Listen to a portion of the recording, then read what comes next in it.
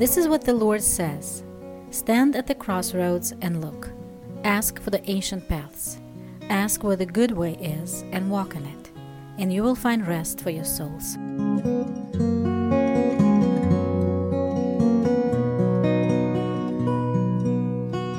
Hello, friends, and welcome back.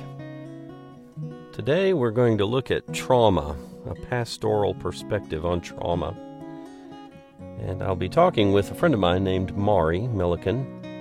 Maury is a military chaplain, has a lot of experience in war zones. And the reason I wanted to speak with him about this is because I will be going to Uganda soon and have been quite involved with churches in Congo, eastern Congo, which is currently a war zone. Many people are being persecuted in Congo, a lot of people being killed. Before I go any further, I want to say that today's episode is not for children.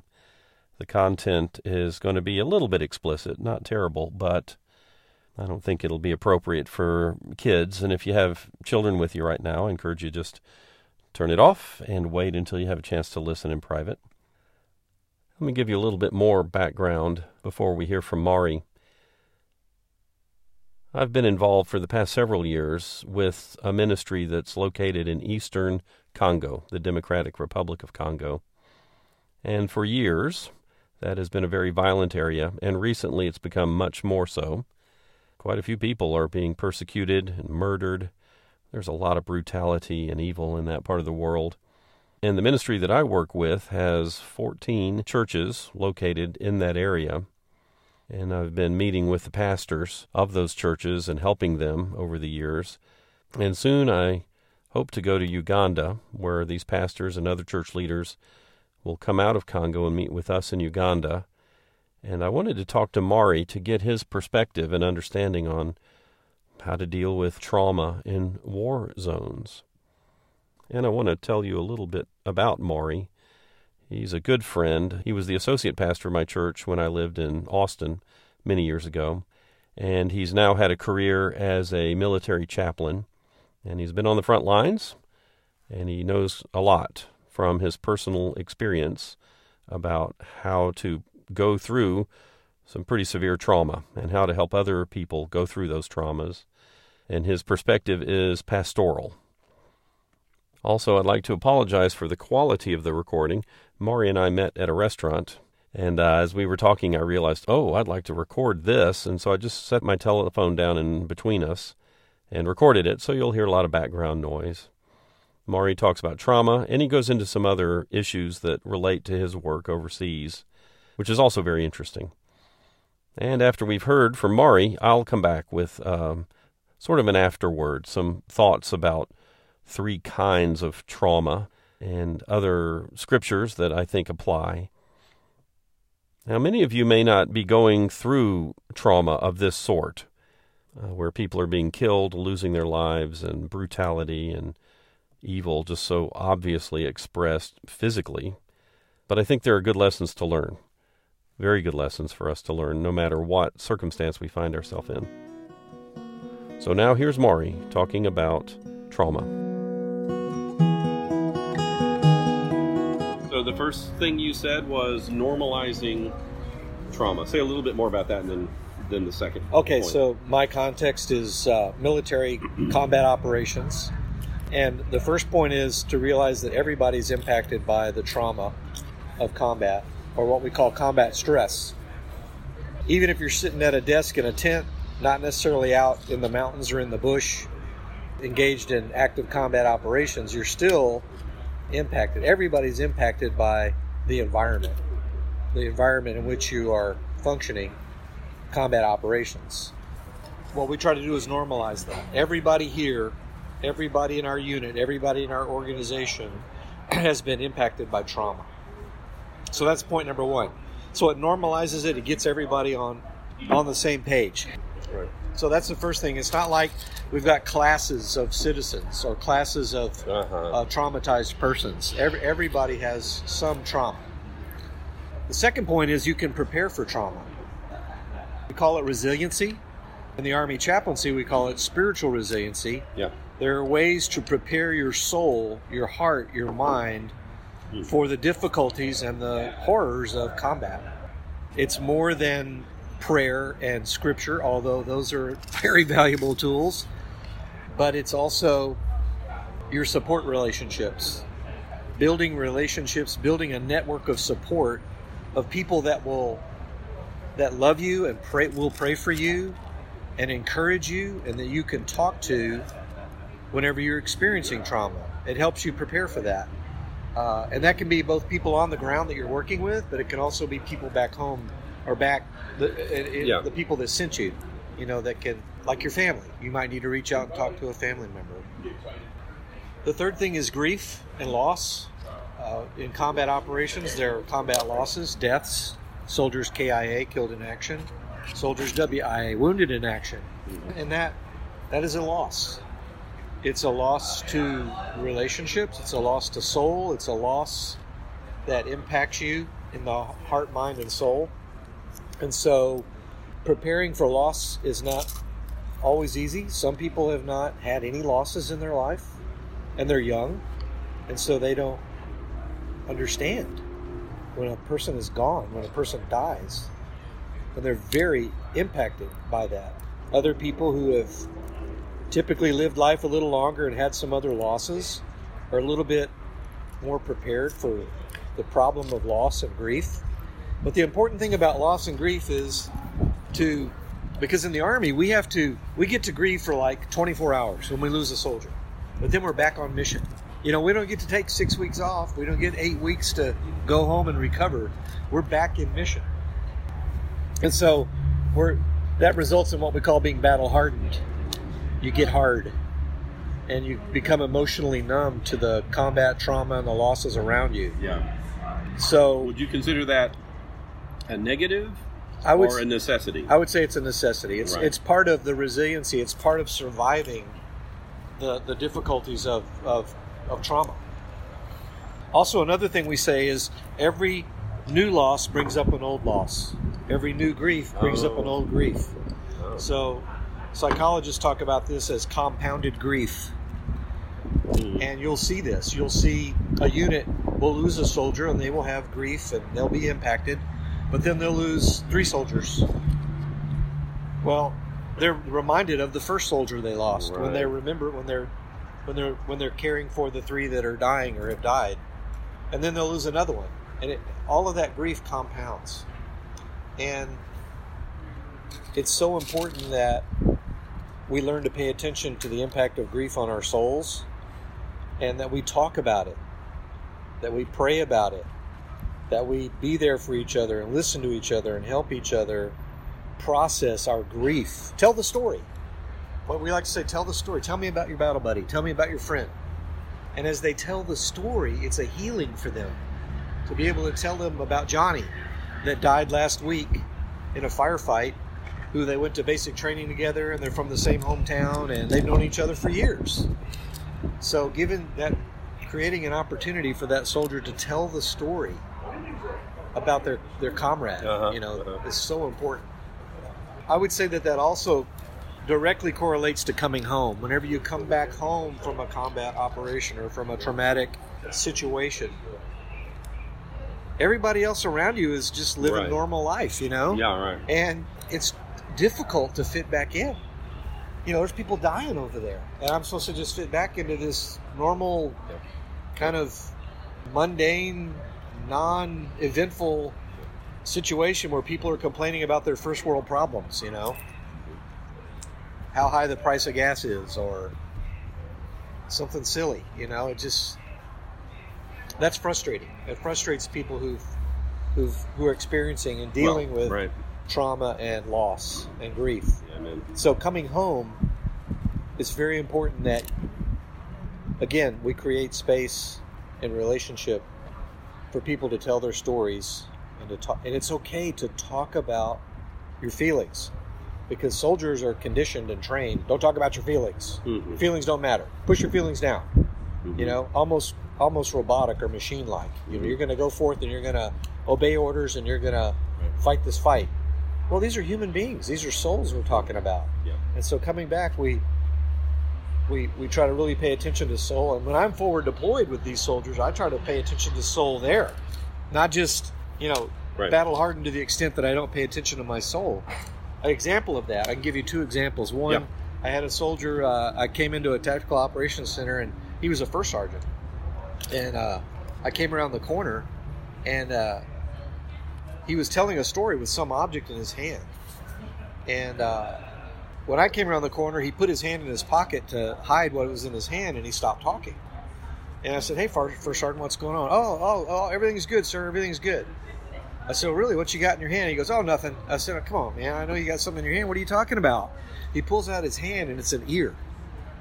It's a human ear. And what had happened was this guy in placing bombs, IEDs on the roadside, had accidentally blown himself up, a bad guy. And the only thing they could find of this guy that was left was his ear.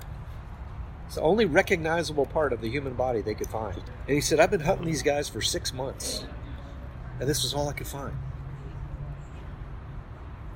And I said, "First Sergeant, you know what? I understand what you're going through. I don't judge you for that, but let's do the right thing. You cannot walk around, carry that ear, and show soldiers that ear. We need to properly dispose of that over at the Combat Support Hospital, and let any investigation that needs to be conducted be conducted. But you didn't do anything wrong. You haven't done anything wrong yet, but if you keep going down this path, you will go down the slippery slope of moral compromise. You need to maintain your integrity, do the right thing. You know that we cannot confiscate body parts on the battlefield. We have to turn those in. All right, so you need to turn that in." But he was struggling for meaning, struggling for, why am I here? What's my purpose? I can't kill the bad guys. I don't ever see them because they're hiding, they're blending in, right? And the only thing I got here is this ear.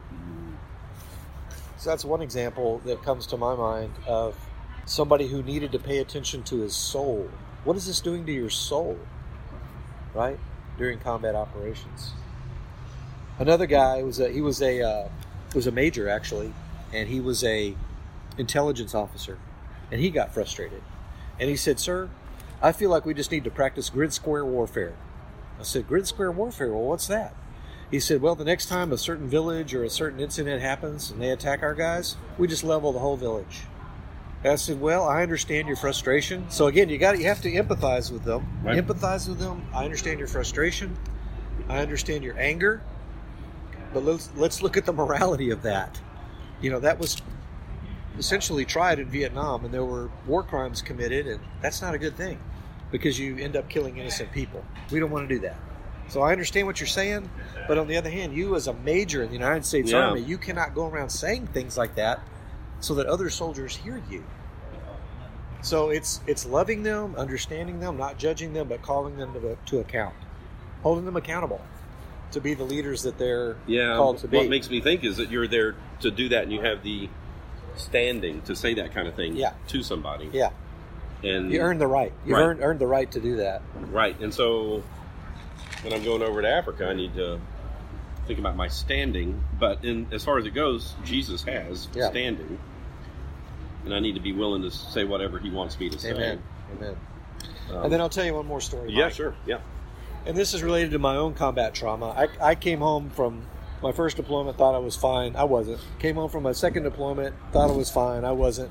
And some incidents happened where I realized I needed to pay attention to my own grief, my own trauma, my own loss. Manifestations of I was crying a lot when I'd get alone.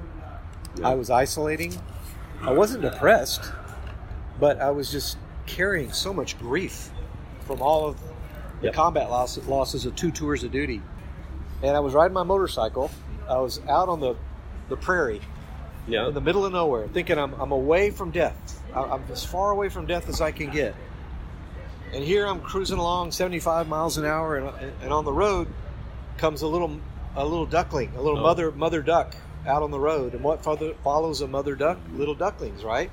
So here comes Mama Duck, and here comes all her little babies behind her, and I couldn't stop in time. Oh. And I flew through the little trail of ducklings on my bike. I looked in my rearview mirror, and I see the little wings flapping in the road where I've hit a couple of little ducklings. And I pulled over, and I just broke down crying. Because I couldn't get away from death. Here I am still experiencing death. Just a little duckling, but still, it just triggered me, Yeah. And I realized then I needed help. So I went to the VA, the Veterans Administration.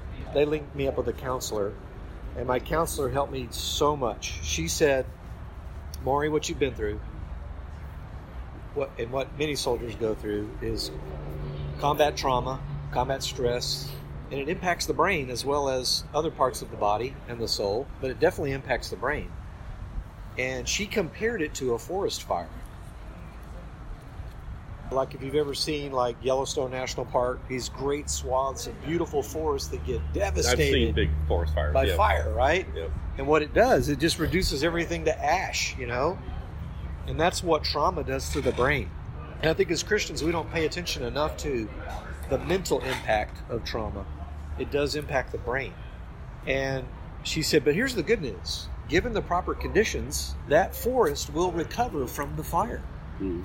Over time, you'll see little trees start to sprout and grow because they still have good soil, good nutrition, good sunlight, good water, and they thrive. They grow. The forest restores itself. And she said, Maury, given the proper conditions, the brain has the capacity to heal itself, even in the case of trauma. Now, this has biblical support from Romans chapter 12, the renewing of the mind. Yep. Biblical support there. And she said, what you need to figure out are what are the proper conditions for your mind, your brain, to heal and recover. And my little formula was faith, hope, and love. Faith in God, love for my family and friends, and then hope. And then hope that life will get better, not worse. Right, and even talking to her gave you hope, I imagine. Yeah. So those things, a lot of mine was talk therapy. I didn't do any medicine. I didn't take any drugs. I didn't want to do that. I was offered that. The Army wanted to put me in a sleep study and give me a bunch of meds. And, 6 months later, we'll reevaluate. I was like, no, thank you. Yeah, okay, I just want to go home to my family that loves me. Yeah. I want to go home to my religious community, my spiritual community that loves me. I need love. I need acceptance. I need support. Those people know me. And I just share that story because Amen. I think given the proper conditions, when people have been through trauma, they can heal and they can recover. But when they're in it, going through it, just as much love and support and encouragement we can give them, listening to their stories, letting them talk about their trials, their struggles, their traumas, that helps them when they're in the fight, so to speak. Yeah. To pay attention to their own soul, their own worth, and it actually empowers them to continue the mission. Yeah. Because these guys, they're going to be in it for years, probably. Yeah. I would think they would need time to come out. Well, that's what we were doing in Uganda, but it's just a little bit. A little retreat, but even that little bit could just be the break they need, Trauma can also be experienced by just seeing a dead body, or seeing a mutilated body, or seeing somebody who's been burned or beaten, or we call it vicarious trauma, because you translate that to yourself and you imagine yourself with compassion being that person. Yeah. And some people who are very, very sensitive and very, very compassionate. People who have the spiritual gift of compassion, they got to really be careful when you get in a war zone, because you've got to have some self-protection and self-preservation and not lose yourself vicariously through the trauma of others. Mm-hmm. There is that self-preservation factor. Self-care, I guess, is a good way to put it. Mm-hmm. You have to care for your own soul, heart and mind, so that the vicarious experience of other people's trauma does not so traumatize you that you become dysfunctional. You can't function. Yeah, because there's that scripture, carefully guard your heart, for therein flow the springs of life. Yes. And that's kind of what you're talking about. It's like, but the pastors we're going to meet with, that's daily life, and they're going to go. It's similar to being on the battlefield, and they're not going to rotate out as far as we know. Right, yeah. If they rotate out, there's not even a pastor there anymore for the congregation, and the congregation they're still suffering. Yeah, so the flock can't come out, right? Yeah. So the shepherd needs to be in the middle of it. So it's tough. This is really helpful, and I'm realizing I need to make room, if at all possible, for those guys to talk to There me. you go. There you go. You know? That's a real gift you can give them.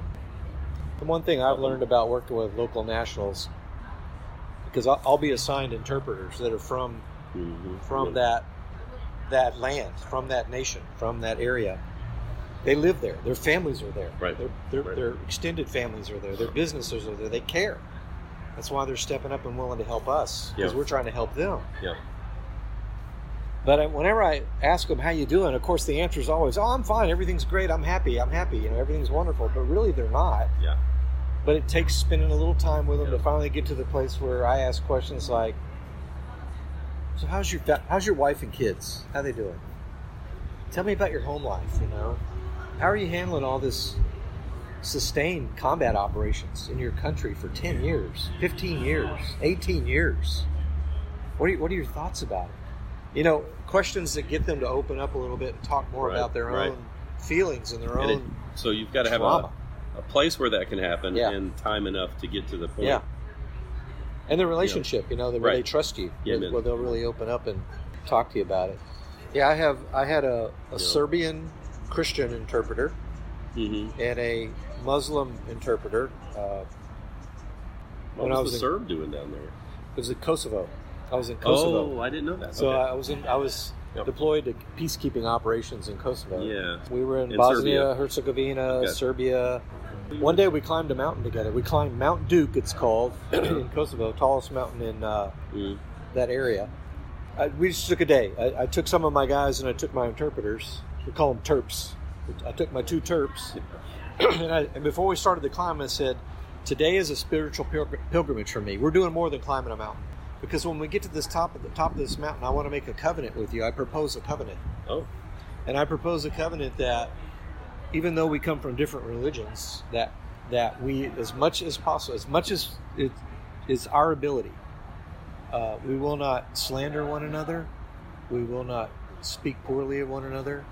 We will not mistreat one another or people from our different religions. And we will not kill one another as much as it is to our ability. It's an amazing thing to say. Yeah, I mean, right. It's real though. And so we climbed the mountain. We got to the top of the mountain, and we had we made our little covenant, and we just held hands, 3 of us on top of the mountain.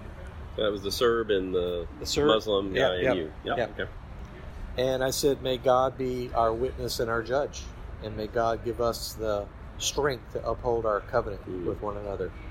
And it was just I don't know why I did that. I needed that. I needed accountability to not come away from all of my combat tours with hatred towards Muslims. Yeah, amen. Yeah. Or hatred towards Serbs that mistreated minorities in their country, Christians, mistreating other people. Yep. Because of the Bosnian situation in the 90s, I didn't want to have any hatred in my heart. And that was just the way that I dealt with it. I was there in 2009 and 10. And it was, a decade or more removed from the war. Yeah. But you still saw the fallout, the consequences. Often I was sent into a village where they were having a dispute over garbage collection. How come the Christians, their garbage gets collected, but the Muslims, their garbage doesn't get collected? That's a good point. We should treat everybody right. So we had to get involved with the civic authorities and say, hey, how come you're only picking up trash for the Christians and not the Muslims? So that's like the American military's job was to... we were peacekeepers, peace enforcement operations. Another one was bread. There was a local bakery that was partially government funded to provide bread, 1 loaf of bread every week to every household in that community. Well, again, you had a situation where this time the Muslims were getting bread, but the Christians weren't getting bread. So we have to come in and, we drink lots of chai and sit around and talk about our families and our life back home, and then we get down to business. This problem with the bread is becoming a problem. And we have to distribute. We have to distribute the bread equally. Everybody gets a loaf of bread. Right. Same thing with trash, and same thing with water. How come this neighborhood has clean water running, but this neighborhood doesn't? Well, they don't have pipes. Well, why don't they have pipes? Well, they're broken from the war. Well, why aren't they repaired? We gave you money to repair them. Yeah. You repaired this neighborhood, but not this neighborhood. You know, and I remember a Serbian officer came up to me and he says, "Sir, I don't understand. I don't understand how an 18-year-old American soldier can come into a village and make fair decisions like that. How does he know? How does he know what's right and what's fair?" That's a great question, isn't it? Yeah. And I remember saying to him, well, I think it goes back to how we're raised, not only our families, but our communities. Simple things like learning to stand in line at a water fountain in kindergarten. You know, you don't cut, you stand in line, you take your turn.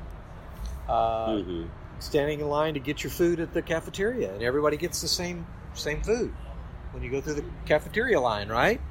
And you get out on the playground and you see kids bullying on a kid with crutches. Well, why is it that some kids are bullying, but other kids say that's wrong, stop it, and they intervene? Why is that? So some of that's family background, some of it's immaturity. There's a lot of different elements, but if you don't hold kids accountable when they're young, they won't grow up to know the difference between right and wrong.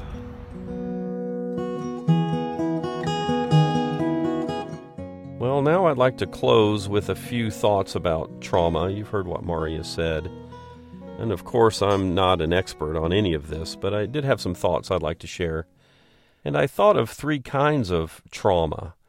And the first one I would say is true trauma, if I may say that. A trauma like a gunshot.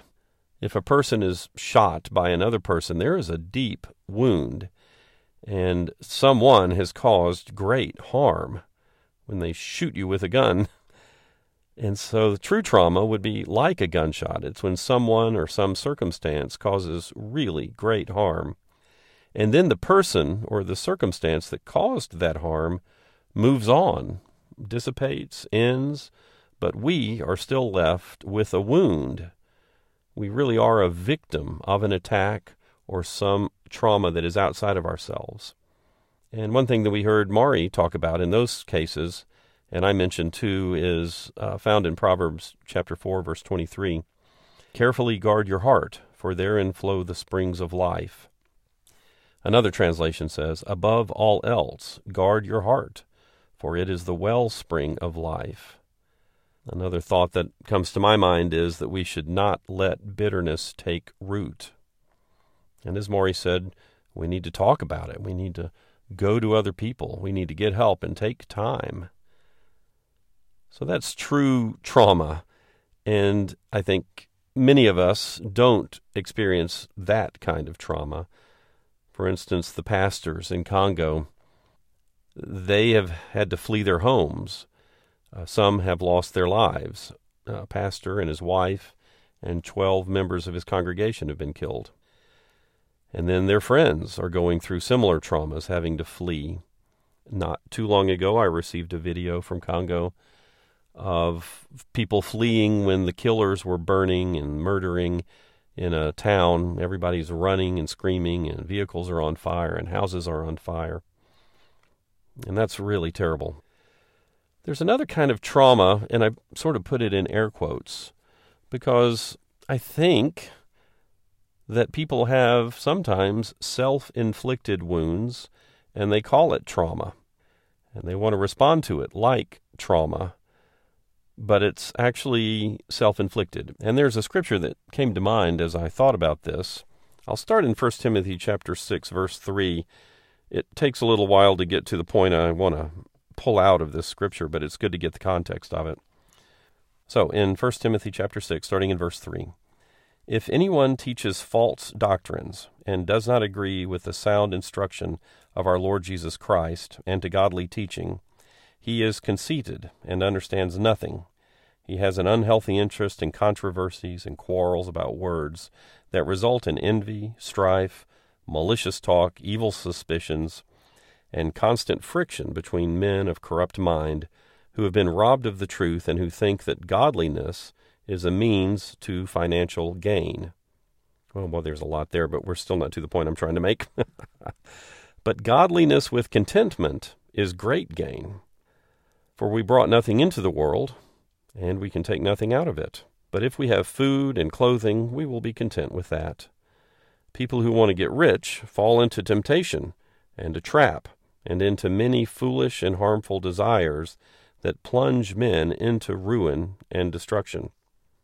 So I'll emphasize that again. People who want to get rich can fall into a temptation and a trap with foolish and harmful desires that plunge us into ruin and destruction.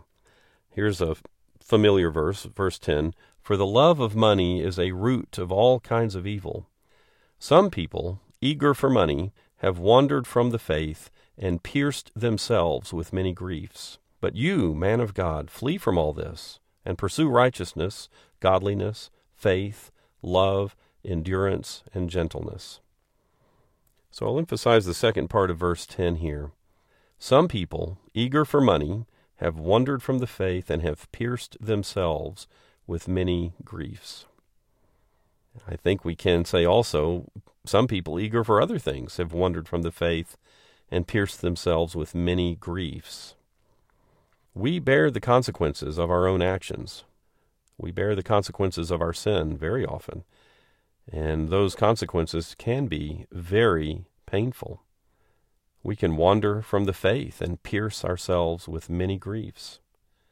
And yet we're responsible for that. We have pierced ourselves with many griefs.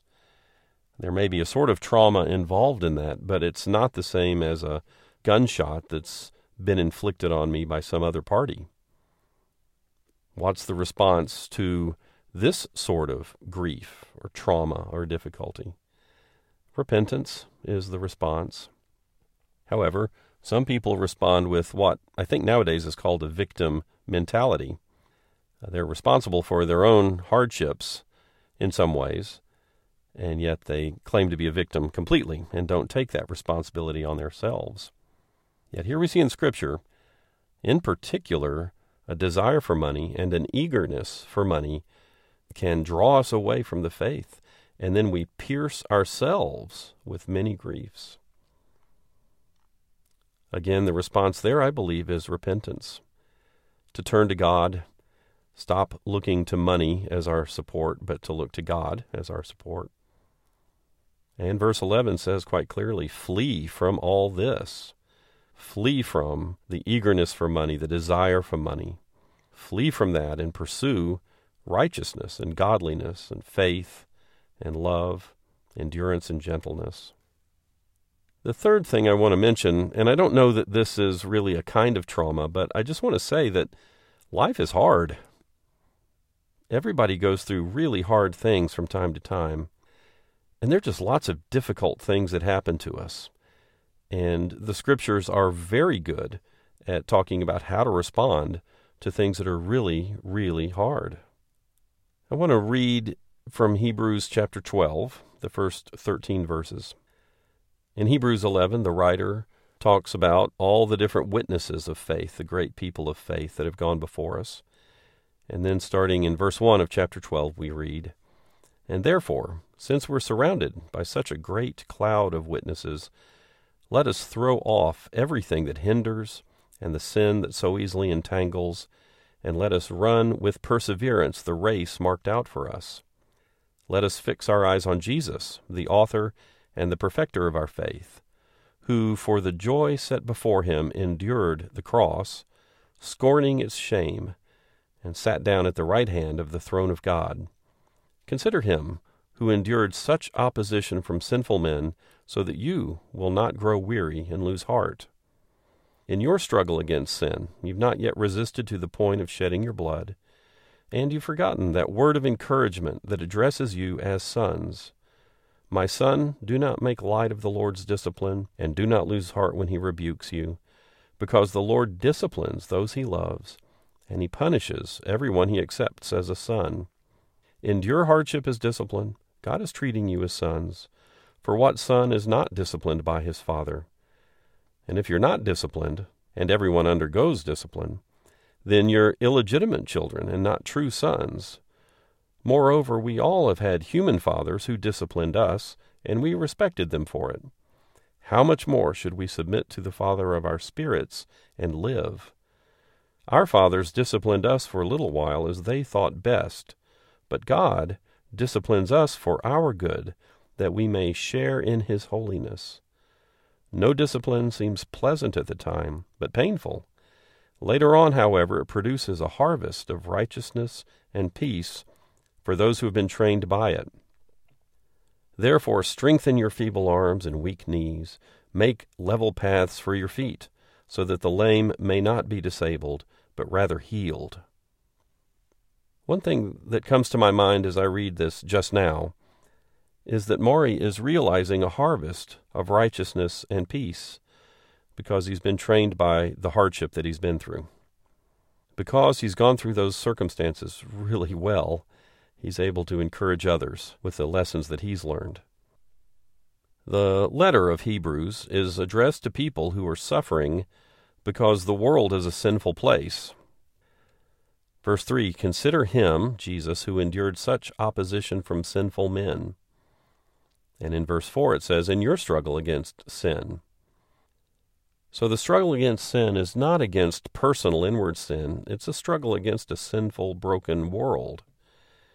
And we have to remember that hardship can be taken as loving discipline if we will submit our spirits to God. Anything we go through, whatever it is, however terrible it is, the Lord has allowed us to go through that. And his purpose is that we will plant seeds that lead to a harvest of righteousness and peace, and so that we will share in his holiness. Elizabeth Elliot says, suffering is never for nothing. Amen. And the Lord wants us to endure hardship as discipline. If I need to repent, then I need to repent. If you're a victim of a, quote, gunshot, unquote, then carefully guard your heart. If you suffer because you live in a sinful world, take heart. No discipline seems pleasant at the time, but painful. But later on, God promises that there is a harvest of righteousness and peace if we will let ourselves be trained by the hardships that he's allowed into our lives. God will use every circumstance to move us deeper into his presence, character, and will. Well, until next time, friends, I pray that we would continue to learn more and more about our loving Father and how to press through and how to respond to traumatic situations that he's allowed into our lives. I pray that you will have a heart that is open to whatever instruction he has for you in the midst of trouble. And may the Lord help you to minister to others who suffer as he brings them into your life. And may the Lord bless you and keep you. And may the Lord make his face shine upon you and be gracious to you. And may the Lord turn his face toward you and give you peace. Amen. Jesus said to his disciples, now that you know these things, you will be blessed if you do them. Thank you for listening, and God bless you all.